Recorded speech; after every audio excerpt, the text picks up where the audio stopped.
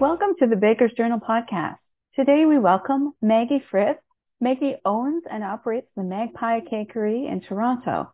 The Magpie Cakery began as a recipe and how-to blog with trusted and tested until perfected recipes, supported by beautiful imagery and graphics of Maggie's bakes. Baking served as a stress reliever while she was practicing, becoming a now fully recovered lawyer, as she puts it. It quickly turned from a hobby to a passion, and now, depending on who you ask, maybe a mild obsession. Maggie was lucky enough to be selected as a contestant on season 4 of the Great Canadian Baking Show, and she went on to become a semi-finalist. She began hosting virtual baking classes and corporate events during the pandemic as a way of bringing people and colleagues together for a fun and educational event. When the world opened up again, she pivoted to in-person events and classes at a commercial kitchen and event space in Toronto's East End called Mess Hall. She is now a partner at Mess Hall and is opening a new teaching space in early 2023 to spread her joy of baking. And we'd like to welcome Maggie and ask her to give us a few impressions of her time on the Great Canadian Baking Show. I really learned so much about baking. You know, having your bakes judged by baking professionals is quite the learning experience, but it certainly was one of the hardest things I have ever done in my life. Being on a reality baking show is no joke. It was, I thought I would be prepared. I thought baking in the midst of kind of production chaos would be okay. As a mom of 3, I am always baking through a multitude of interruptions, tantrums, tears, sometimes bloodshed, and a lot of my bakes were already timed as, when I was learning and recipe testing, I would sneak baking in during nap time. But the joke was certainly on me. The baking in that tent was really intense, very emotional, very stressful.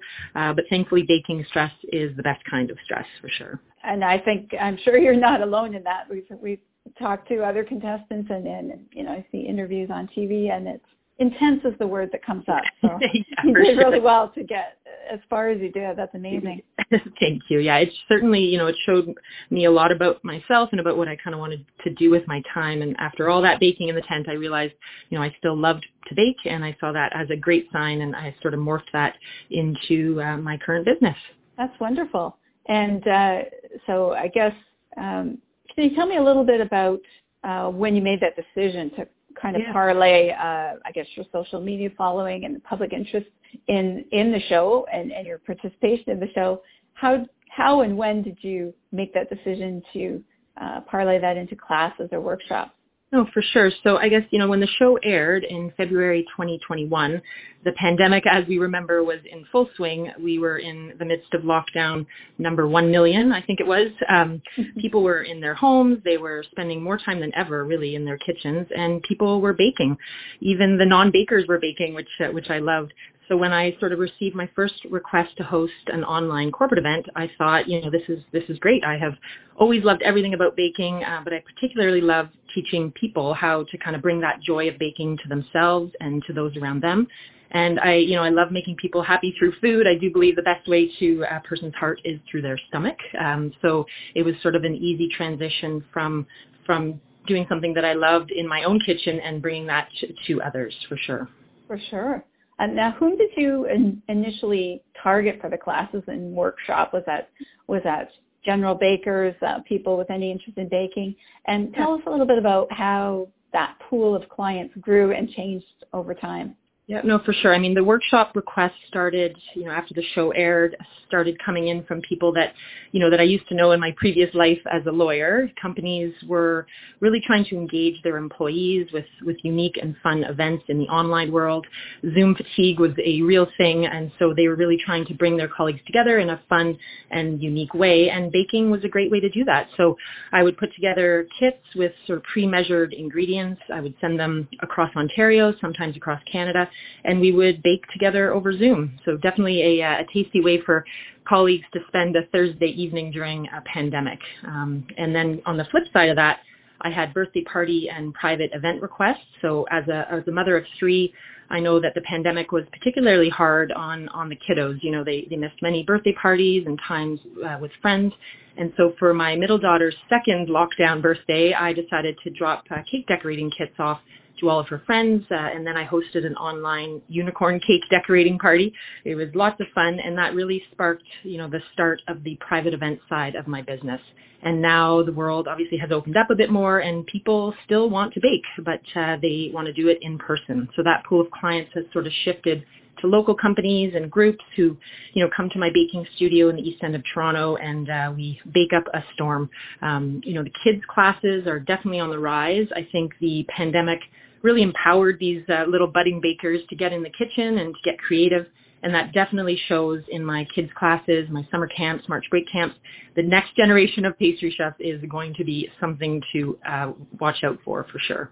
That's wonderful. Wonderful to hear how it's going.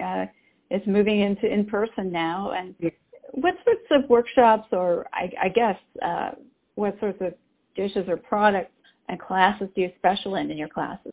So for my events and classes, we really bake anything from apple galette with salted caramel to strudel, macaron, pâte à choux, also some healthier options like breakfast cookies, granola bars, energy balls. And the decorating classes are definitely well received. Anything from sugar cookie decorating to the unicorn cake or buttercream flowers. I really love developing recipes for my classes that really push people right out of their comfort zones and show them that they are capable of great things in the kitchen. I certainly think one of the most challenging things about teaching someone to bake is really reducing that stigma associated with the quote-unquote hard bake. People think there's no way I could make that or way too hard, but really if I can do it, then so can you, and I will be there every step of the way to show you how. And I think that's actually why teaching kids is sometimes easier than teaching adults. They are much more willing to sort of put themselves out there. They aren't as afraid of failing, and, they just really enjoy the process, get to lick a few spoons, and no matter what, they really know that at the end of the session, they're going to have a tasty treat no matter what it looks like. So it's a great attitude, and it's why I love teaching kids so much, for sure. For sure. Yeah, lots of inspiration there. I guess I was wondering about, can you tell us, is it a sort of word of mouth? Has that been important to market your business and let people know what it is you do and what possibilities are out there? Yeah, 100%. The word of mouth has been the way that my business has started out. I'm now sort of working towards broadening that net. The repeat customers are definitely there. It's gathering new people and new mouths and new hands to come to the studio to try it out, because I think once people have done a class, they are more than likely to come back and do another class, bring their friends, bring their family. So word of mouth was definitely the beginning steps of marketing, and now I'm sort of trying to broaden the net a little bit, but the word of mouth has been great. Yeah, and can you tell us a little bit about how you got involved with your venue where you're physically doing the classes now? Yeah, so exciting news coming up, but we are opening a new studio, a new baking studio in the East End, so in Leslieville in Toronto. So I was connected with Mess Hall actually through another friend and now business partner who auditioned for the Great Canadian Baking Show. So the community of bakers is such a great one surrounding that show. And she and I connected kind of in late 2021 after the show had aired, and I started to teach my classes through her business called Mess Hall. She and another business partner had started a wonderful kind of food-focused commercial kitchen and event space where I would host my classes. And then we sort of morphed into, we went into business together, and now we're opening up a new and amazing shop about 2 blocks west of the old shop. So very much still centered in the Leslieville area, downtown, and really a real community feel to the baking area and the event space. Oh, congratulations. That's great news. Thank you. Very excited. Yes, so is that a physical place?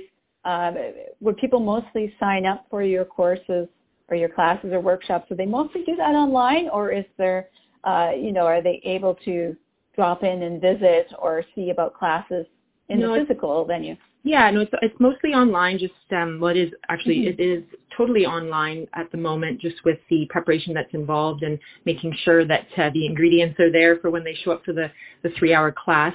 We will have some drop-in kind of open house type of activities for the local community to come and check out the space, but currently registrations are done online on my website. Wonderful.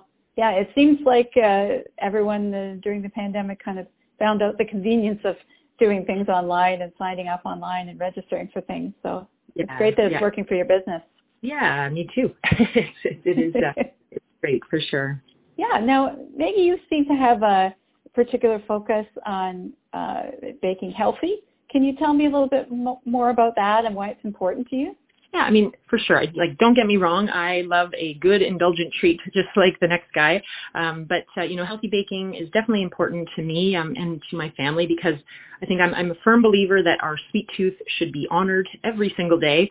But since life is about balance, I'm sure you've heard, it's important to sort of balance out the indulgent treats with more nutrient-dense ones. When we talk about healthy baking, I am certainly not talking about kind of fad diets or replacing the sugar in a recipe with artificial sweeteners or chemicals. I'm really talking about wholesome, whole grain, unrefined ingredients that are, beneficial to your health, but also make for a tasty treat, which is possible, I promise. It sounds good. And I hear a lot now about functional foods and just kind of getting more good stuff into your baking, I guess, so to speak. And I'm wondering what the biggest challenge for you is in adapting recipes to a healthier process or more functional ingredients, or is it more like you're starting from the ground up?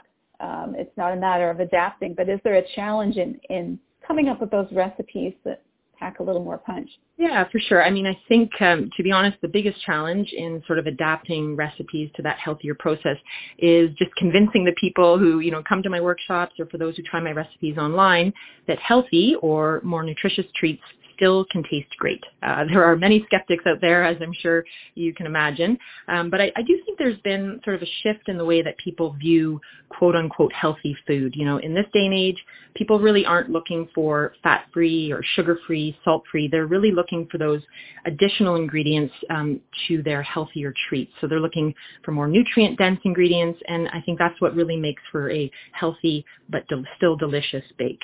I think people who are curious about healthy baking come to my workshops and classes sort of with an open mind. They know that this cookie is not going to taste like a traditional bakery-style cookie filled with, refined sugar and butter, but it will be filled with ingredients that really pack a nutritious punch, and it will still taste delicious. So I think if you come with an open mind, it's not an apple and apple situation, because then it would always fail. But it certainly is still a tasty yet nutritious treat. My children thought that energy balls were Timbit donuts for the first 7 years of their lives. So it was always a good treat, the energy ball. Yes, that's right. Do your own version of that. Well, it's hard to perfect that. So. Yeah, comes my back. Yeah. I was wondering, are there some go-to ingredients that you love to work with? Yeah, I think, in healthy baking, it's really important to sort of have your pantry stocked with the right ingredients, and knowing how to sort of swap out a not so healthy ingredient with a more nutrient dense one is really important. And then you'll be whipping up the healthy and still tasty treats in no time. So, for all-purpose flour, there are many, many alternatives that add sort of a protein or fiber and vitamins and minerals to the baked good. Everyone is familiar with a whole wheat flour, but there's also whole wheat pastry flour, which is definitely a go-to for me when I'm making healthy muffins or quick breads. It's an unrefined whole grain flour, which means that the bran and the germ of the whole wheat kernel are still intact. So it adds more fiber and nutrition to your bake, but it's more finely ground than whole wheat flour. So it sort of produces a lighter, softer baked good that you would be more familiar with, similar texture to the all-purpose flour. So instead of just sticking with your whole wheat flour, have a look for the whole wheat pastry flour. Almond flour is a great gluten-free alternative, great source of magnesium, plant protein, vitamin E. And for most recipes, really, you can substitute whole wheat pastry flour and almond flour for all-purpose flour at an equal ratio. But it is always best, as typical with testing recipes, you really want to test those recipes before you go baking in bulk, because it's, the healthy baking recipes on my website or the ones that I teach in my class, they really have been tested until perfected, until tasty. So with trial and error, and any recipe testing is especially the case with using alternative ingredients. You can't just necessarily go, one for one ratio alternatives. So, but there definitely are many, many different types of alternatives for that kind of all-purpose refined flour. Oat flour is another great option. Buckwheat flour has a really great nutty flavor, lots of fiber, lots of protein. So those are great alternatives to all-purpose flour.